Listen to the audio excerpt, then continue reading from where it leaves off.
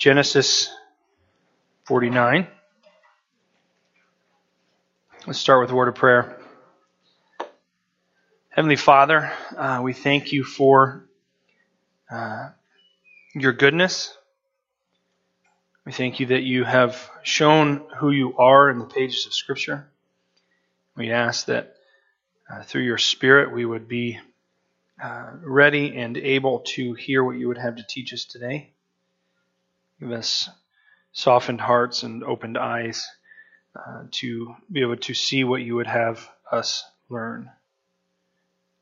And thank you for these stories that teach us and show us the foundation that we stand on, and show us the purpose of your work, that you have planned from the very beginning that you were going to send your Son Jesus to give himself for a ransom for man. We just pray this in his name. Amen.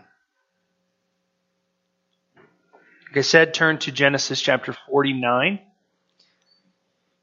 We're nearing the end of the book of Genesis now.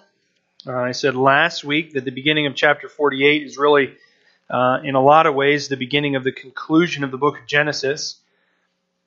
Things that are happening in these last three chapters are really, as much as this particular book comes to a close, or as much as the ideas that are being taught to us in this book are coming to a close. We basically what am I trying to say here? What I mean by that is that in the book of Genesis, there's not really a hard and fast ending. Because our author, probably Moses, knew that he was going to continue writing. So he kind of softly comes to a close in the book of Genesis, but at the same time he's bringing some ideas that he has been stringing along to a close, and that's what we're going to see today and even a little bit next week as we come to a conclusion in the book of Genesis. Genesis 49, or at least the first 27 verses of Genesis 49, is the blessing that Jacob gives to his 12 sons. We talked last week about the blessing that he gives through Joseph to Ephraim and to Manasseh. And we talked about how that was in a lot of ways symbolic of Joseph receiving the birthright, or a double portion of this blessing. And I say symbolic because I don't think that Jacob is trying to come out and make a big show of things. I think he's rather, I think more along the lines of this is more for the benefit of those coming down the road and for us even. But today we almost have a chapter unto itself. Yes, there's some connections to what's going on in the book as a whole, but largely what we're seeing here is contained within itself. It's contained within the verses. Within the first 27 verses here. The blessing that is passed down is obviously the blessing of the 12 sons, but it's very unevenly divided.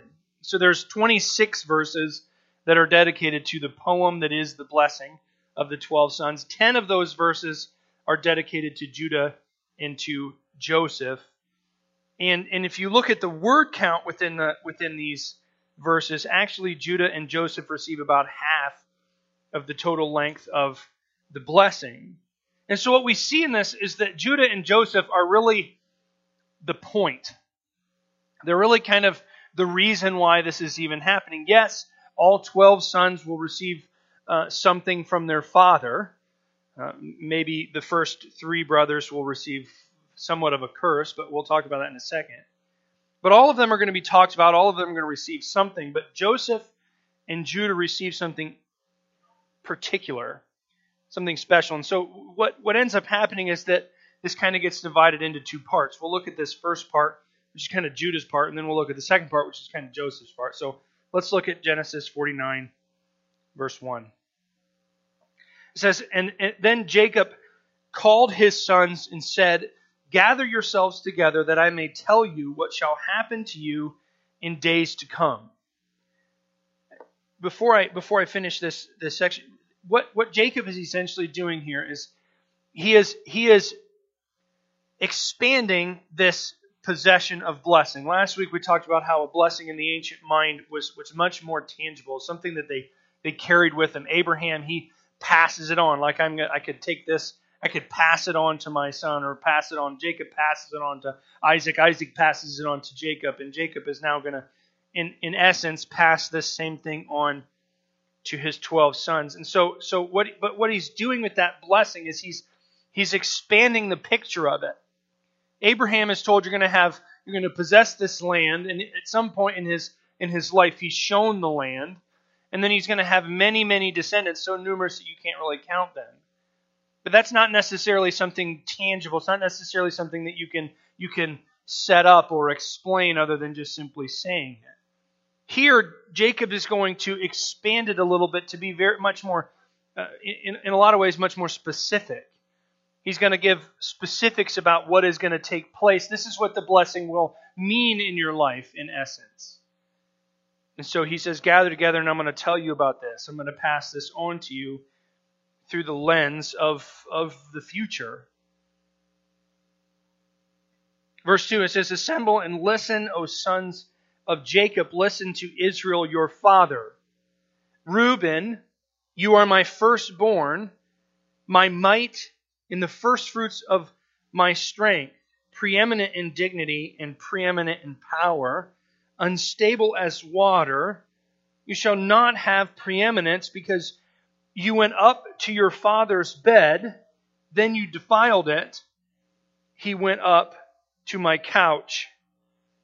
So Reuben is the firstborn of Jacob's sons. He's the firstborn to Leah, who is the first child born to Jacob. I've said throughout our time with Joseph that Joseph, in so many different situations, there's so many different stories, is kind of shown to be the most important son. And the most important son culturally is always the firstborn. But Joseph kind of gets special treatment because Jacob loves Rachel, who is Joseph's mother, and Jacob hates Leah, who is Reuben's mother, who is the actual firstborn. And so Joseph and Reuben kind of have their positions swapped, but only to a point. Joseph he's going to receive the love from his father. He's going to get this special coat, but then he goes away, right?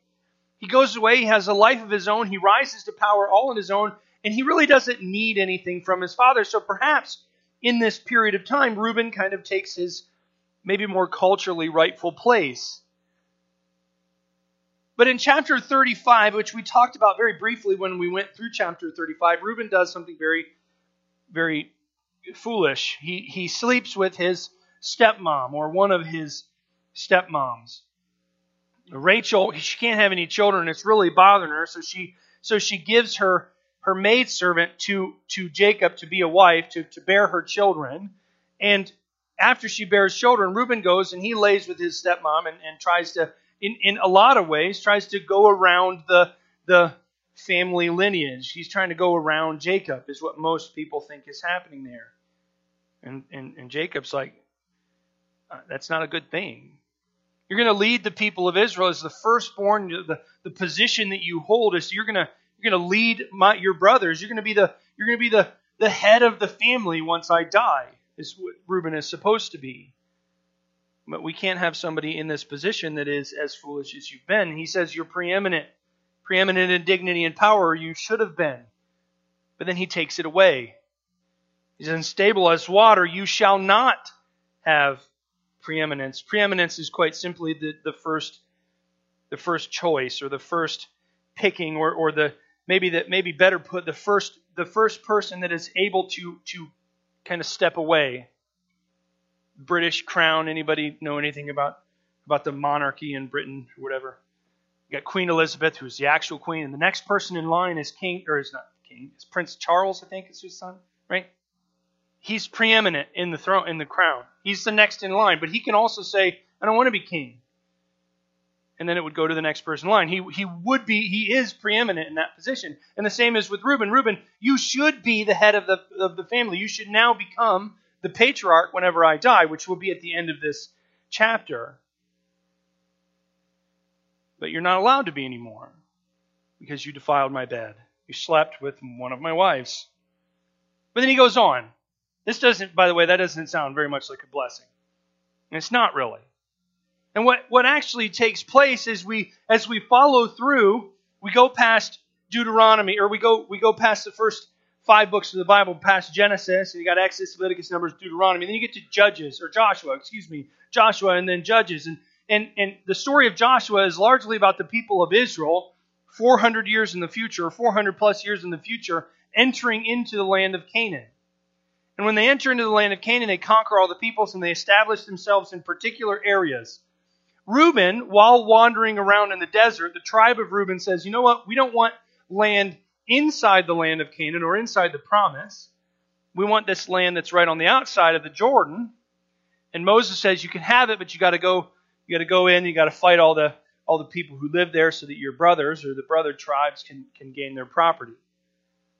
And so Reuben the man is told that he's not going to have preeminence anymore. He's no longer going to be important. And then Reuben the tribe, they settle outside of the land of Canaan and they almost entirely disappear. There's very little mention of Reuben, of the tribe of Reuben, as you travel through the rest of the Old Testament. Sure, Reuben does come and fight when they're supposed to, and they are technically part of the tribes of Israel that become the nation of Israel.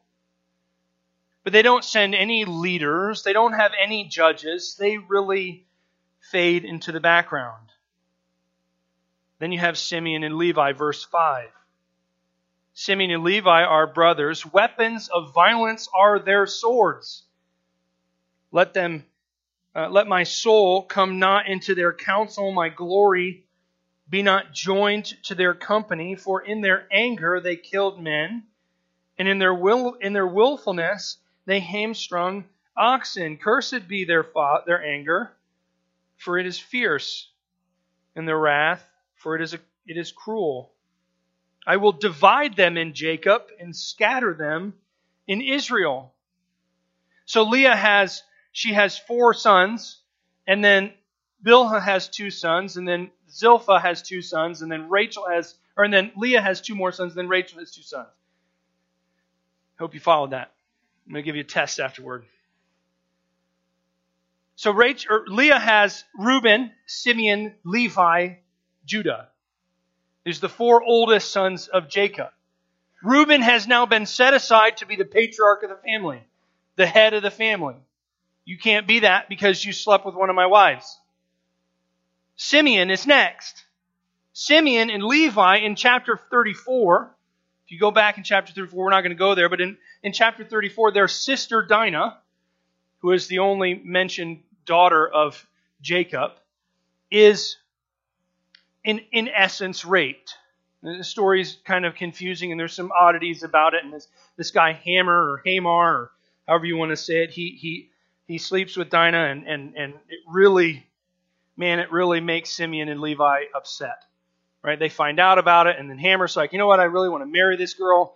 And so they come to the family, and Simeon and Levi, they're like, okay, you can do that, but in order to do that, in order to be joined to us as families, in order for our families to be joined, you got to become like us, so you all got to be circumcised. All the men of the house have to be circumcised. And it says 3 days later, when all the men of the house who had been circumcised were really sore, Simeon and Levi came in and slaughtered everybody. The story escalates very quickly, right? This is not revenge. This is revenge on steroids. This is not an eye for an eye. This is now, we are dominant. And this is exactly what Jacob picks up. He says, who's going to be in charge of my family? Whenever I die, who's going to be the next patriarch? Well, it can't be Simeon and Levi. They're out of their minds. Pretty much is what he says. He says weapons of violence are their swords. What he means by that is, you have a sword for 2 reasons: to defend yourself or to kill other people. Jacob's like, Simeon and Levi, you guys are killers. When you get angry, you're killers, and we can't have a killer in charge of my family because eventually you're going to come up against a foe that's bigger and badder than you, and you're going to die. And I want my family to die, so you can't be in charge either. So he sets them aside. Simeon, he receives an actual inheritance, a property of inheritance. But what's amazing is that almost immediately in the book of Judges, Simeon disappears. Yes, he does receive property, but pretty soon he's scattered.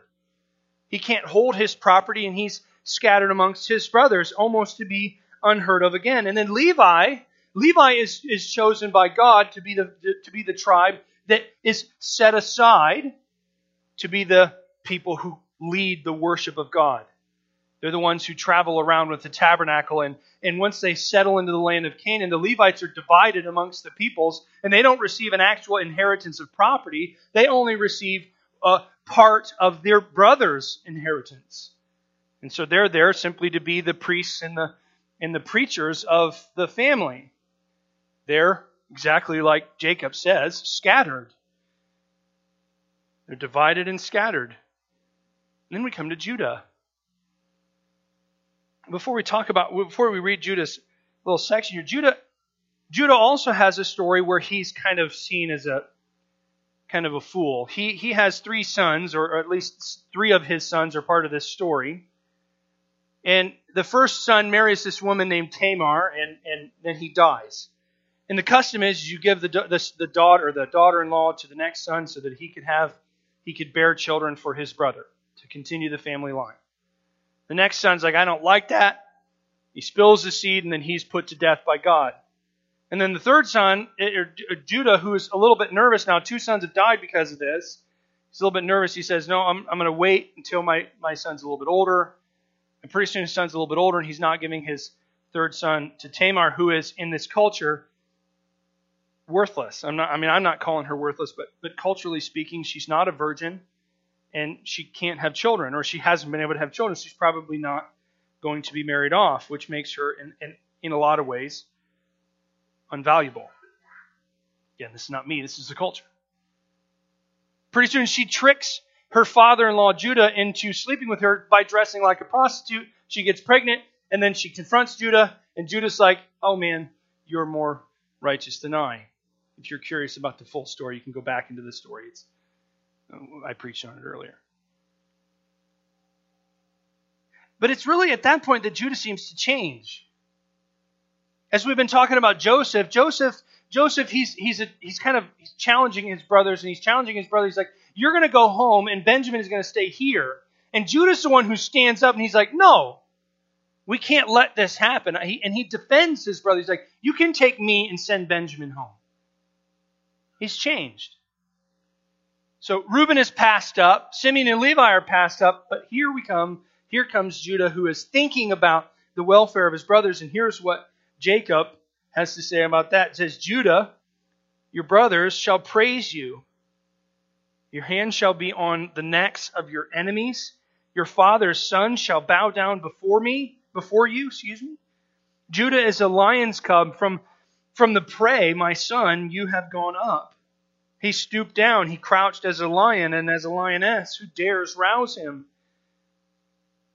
The scepter, meaning the thing you hold as king, shall not depart from Judah, nor the ruler's staff from between his feet, until tribute comes to him, and to him shall be the obedience of the peoples, binding his foal to the vine, and his donkey's colt to the choice vine. He has washed his garments in wine, and his vestige in the blood of grapes. His eyes are darker than wine, and his teeth whiter than milk. Seems to be a much more positive thing being said here about Judah. Reuben, you're no longer preeminent. Simeon and Levi, I don't want my counsel to be attached to you. Get away, almost, is what Jacob says to his 3 oldest sons. But Judah, he's got much different language. Your brothers shall praise you. You're going to be able to win battles over your enemies. You're going to have your hand on their neck. In verse 8, you're a lion's cub. You crouch like a lion or a lioness. I don't know about you, but I don't know if I would want to go up against a lion in the wilderness. You're going to be powerful. You're going to be strong, mighty. We know that that term kind of follows the people of Judah forever. Jesus is a lion. He's the Lion of Judah. Then something interesting happens. He says, the scepter shall not depart from you. We know that later in 1st and 2nd Samuel, we have the story of King David, who is the second king of the people of Israel. And David actually lives his life in pursuit of God. And at some point in David's life, God says to him, hey, look, your descendant will rule over the people forever. There will be one of your descendants, one of your lineage, David, will sit on the throne. You know whose descendant David is? Judah's. Now, this might not sound so shocking to us because we live so beyond all these things already happening, but for these people, these things starting to come into reality is really starting to set their feet on the ground, that God's word isn't really passive. But it goes forward and he says, you're gonna hold this throne, you're gonna be the ruler until tribute comes. This is interesting. Well, what is that tribute gonna do? Well, he's going to be to him shall be the obedience of the peoples. Now that's not the Israelites that he's talking about. He would have just said my descendants. This is the peoples. This is much broader. But this tribute that's going to come after you, this further descendant that will come from you, he's going to have the obedience of mankind. He's going to possess a greater throne, a bigger throne, and it's going to make him extremely wealthy. We got to do a little interpretation here once we get to this next verse. Verse 11 says, binding his foal to the vine and his donkey's colt to the choice vine. Now, grape juice isn't valuable in our culture, right? It's not. Wine isn't a commodity, and it doesn't really represent anything. If I have a lot of wine, nobody's going, oh, he must be rich. In the ancient world, if you had a lot of wine, you were wealthy. You were a valuable person, and it was a literary, symbolic picture of wealth. And so this tribute that's going to come, this descendant that's going to come after, he's going to be so wealthy that he's going to take his donkey and he's going to tie his donkey to the vine, to the grapevine. Now, if wine is valuable, if grape juice is valuable, and you tie a donkey to a vine, anybody ever seen a grapevine? They're not like trees. They're vines. They're fragile. They can be broken. Probably very easily broken by a rope tied around a donkey's neck, tied around a vine. And if that donkey wanted to get out, all you have to do is just pull and break the vine and kill the vine.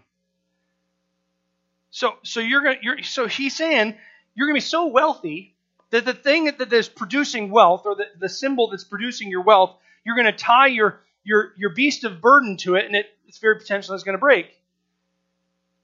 But it's not just any old vine. It's not just the vine that's no longer producing. It's the choice vine. It's the most important vine. It's the one that produces the most. You're going to be so wealthy, you're not even going to be thinking about wealth. Interesting. But I think that's only said to make this next point. Wash your garments in wine.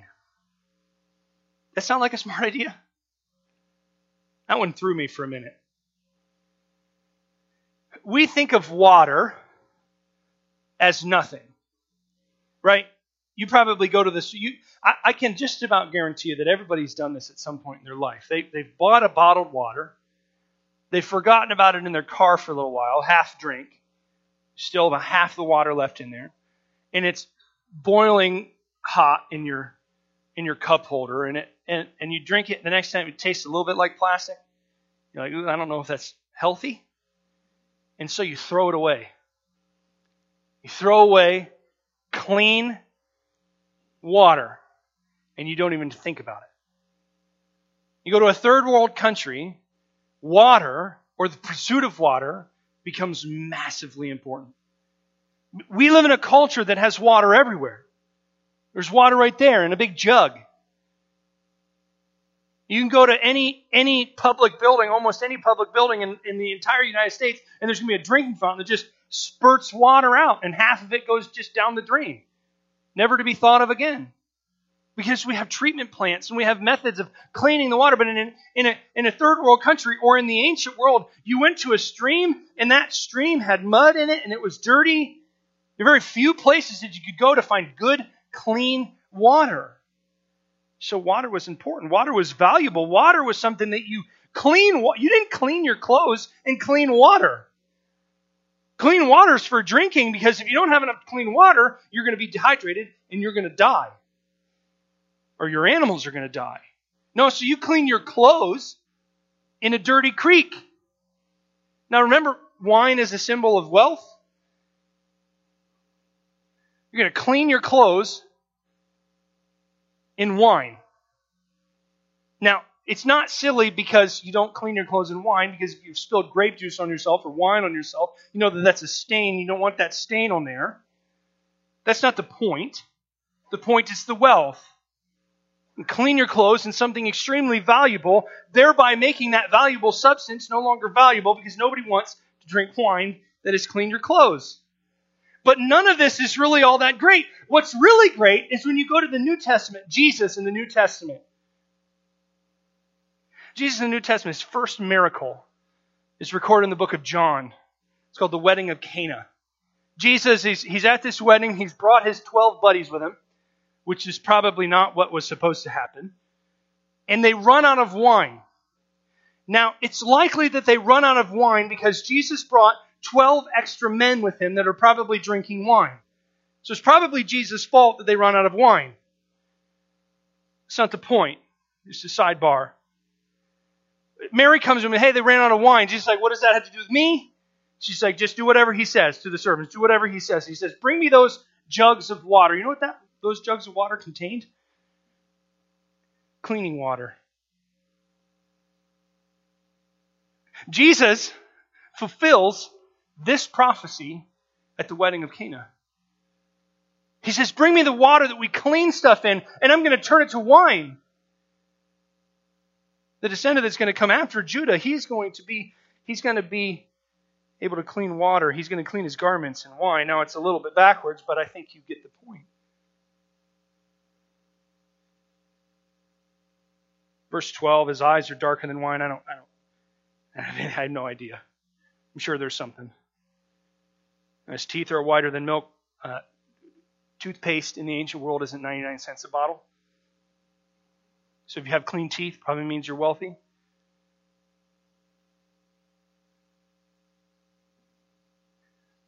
No, Judah's important. Actually, I think more important than Judah is Judah's descendant is important. This lion cub is important. He's the one who receives the majority of what has been said so far. And now we can keep going in verse 13. Zebulun. Now we know that there's a little bit of a shift here because Reuben is the firstborn, Simeon second, Levi third, Judah fourth, Zebulun 10th. He's going out of order just to throw us off. Zebulun is 10th. Zebulun shall dwell at the shore of the sea, shall become a haven for ships, and his border shall be at Sidon. Last week I said that Manasseh and Ephraim, they receive a particular mountain. I said I think this is the only particular piece of land that was given. Zebulun and Issachar, they receive kind of instructions about what kind of land they're going to have. You're going to dwell by the sea. You're going to be important. The sea-dwelling town is going to be wealthy. It's going to have trade going through it. In Zebulun, where they settle, is just a little bit off the shore, but there's still a seaport, and so they become wealthy.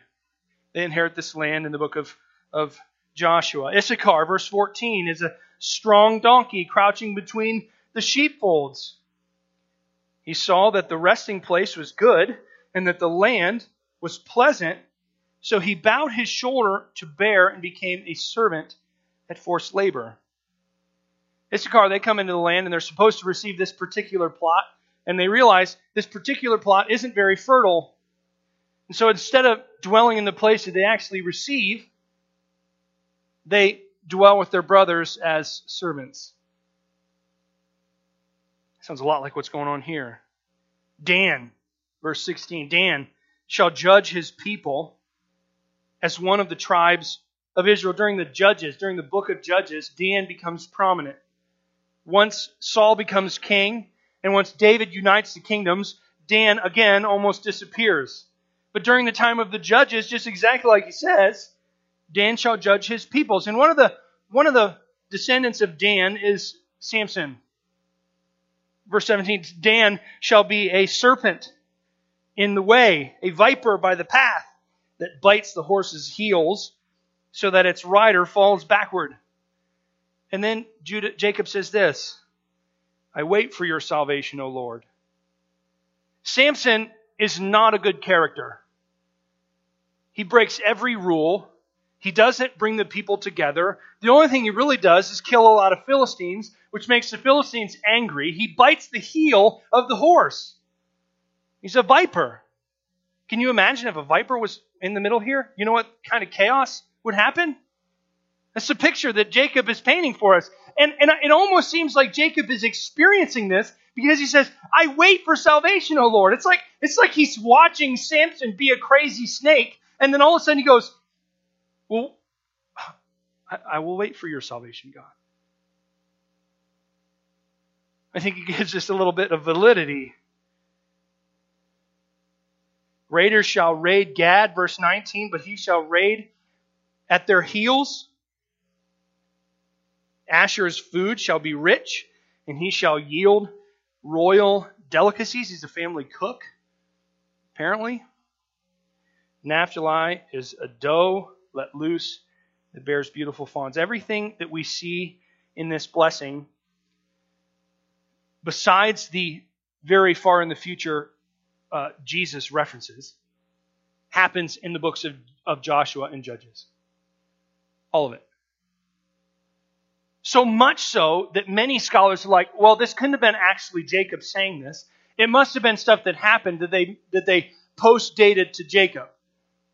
No, God's bigger than that, isn't he? And then we get to Joseph. And Judah had a lot written about him. Joseph has a little bit more. Joseph is a fruitful bough by a spring. His branches run over the wall. The archers bitterly attack him, shoot at him, and harass him severely. Doesn't that sound like his life? Yet his bow remained unmoved. His arms were made agile by the hands of the mighty one of Jacob, that's God.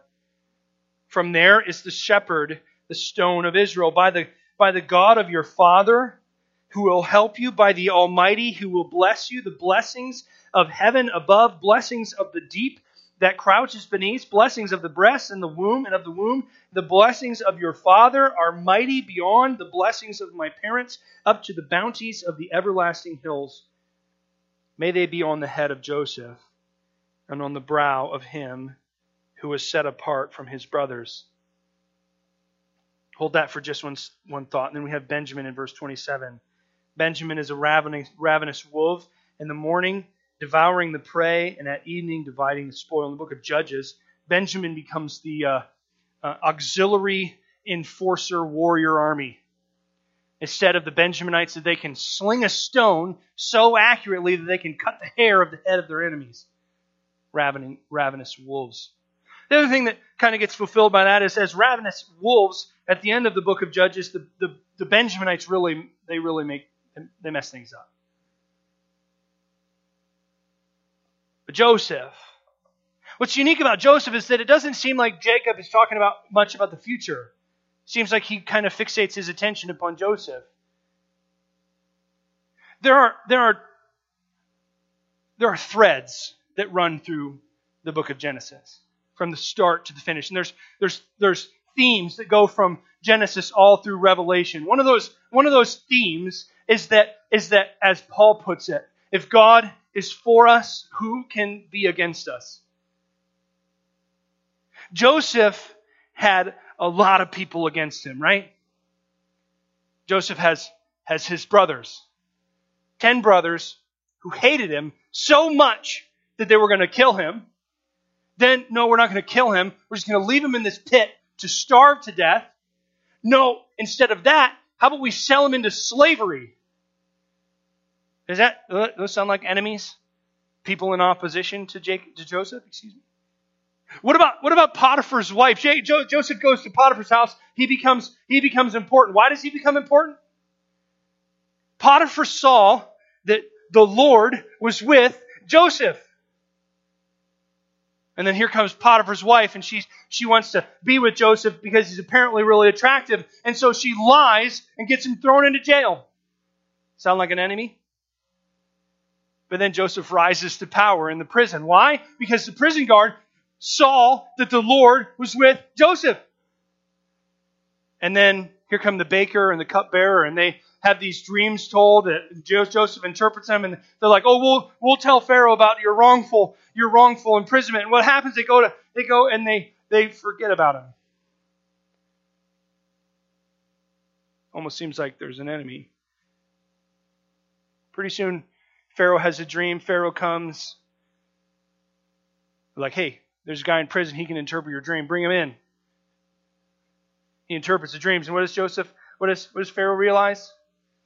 God is with Joseph. If God is for you, who can be against you? This is a theme that runs through the book of Genesis. Abraham, Isaac, Jacob, Joseph, his brothers, all make horrible mistakes. They all have enemies. They all have people trying to take their lives. And you know what happens? God's plan persists. Today, you and I, we have lives, right? Lives that at time are nice. Doesn't seem like there's much going on. It seems like people around us maybe even see that the Lord is with us. And there are other times when it's pretty much everyone around me is my enemy. You know what we hold to? I said this last week. I'll say it again because I think it bears repeating. If God is for you, who can be against you? God has called you. He has led you. He draws you. He moves you. He's got a plan for your life. We take these stories that we hear about Joseph. We take these stories that we hear about Moses. We take these stories that we read in the Old Testament, and we place our feet firmly on the ground that God's word is not passive. But you know what else God said? You know what other theme runs through the Bible? In particular, the book of Genesis? A tribute comes. People will be obedient to him. He will be wealthy, powerful. In Genesis chapter 3, Adam and Eve have sinned, and they've separated themselves from God. God says, hey Eve, you're going to have pain in childbearing. Adam, you're going to have pain in the toil on the ground. But you know what's amazing? There's going to be one of your descendants will come after you, and he will crush the head of the serpent. In Genesis chapter 6, verse 5, you read one of my favorite verses in the book of Genesis. That every intention of the thoughts of man was only evil continually. Man really messed up. You know what God does? He sends Noah blueprints to a boat, an ark, redemption. And then, you know what happens is they come off the boat and Noah makes some mistakes, and then pretty soon you got the Tower of Babel, and they're trying to become God, and God says, let me take a different tactic. And he calls Abraham. He says, Abraham, here, come with me. You're going to be the next part of the puzzle. He says, you're going to have descendants, you're going to have land, and one of your descendants is going to bless the world. Judah, yeah, you made mistakes. You're really kind of foolish at times, but it seems like you've turned your heart towards me. And you know what? That descendant's going to come through you. He's going to come to this earth. He's going to turn water into wine. He's going to heal people who are sick. He's going to teach things that nobody else had ever taught. And he's going to die on the cross for you and me. You know what? You know how we know that God is going to bring back his word? He's going to bring his word into reality. Because we see it on the cross. Jesus suffered and died. He became the tribute. so that we might be God's children. Let's pray. Father in heaven, Lord, we thank you for these stories, these proofs, these evidences that you show us through the 12 sons. Reuben doesn't receive preeminence. Simeon and Levi are scattered. Issachar receives his land but goes to be a servant. All of these things came into reality because your word is not passive. Your word is not something that just simply was said and forgotten about, but it's something that is real and solid. Something that we take, we hold, we possess. But as you show us your hand at work in Joseph's life, we again are confirmed. If you are for us, who can be against us? No one. Not our brothers, not our families, not the world, not enemies, not even ourselves. We thank you that you sent your Son through the lineage of Judah. We thank you that the truth of your being with us is the truth of your Son Jesus on the cross. In the most powerful and real way, you sent your Son to exemplify what it really means for you to be for us. Lord, teach us that into our hearts. Impress upon that truth into who we are. Let it radiate to every fiber of our beings. Let us hold to this with confidence. Let us move through our lives as if you spoke those words audibly into our ears. That I sent my Son Jesus so that you would be mine. Lord, it's only in his name that we pray.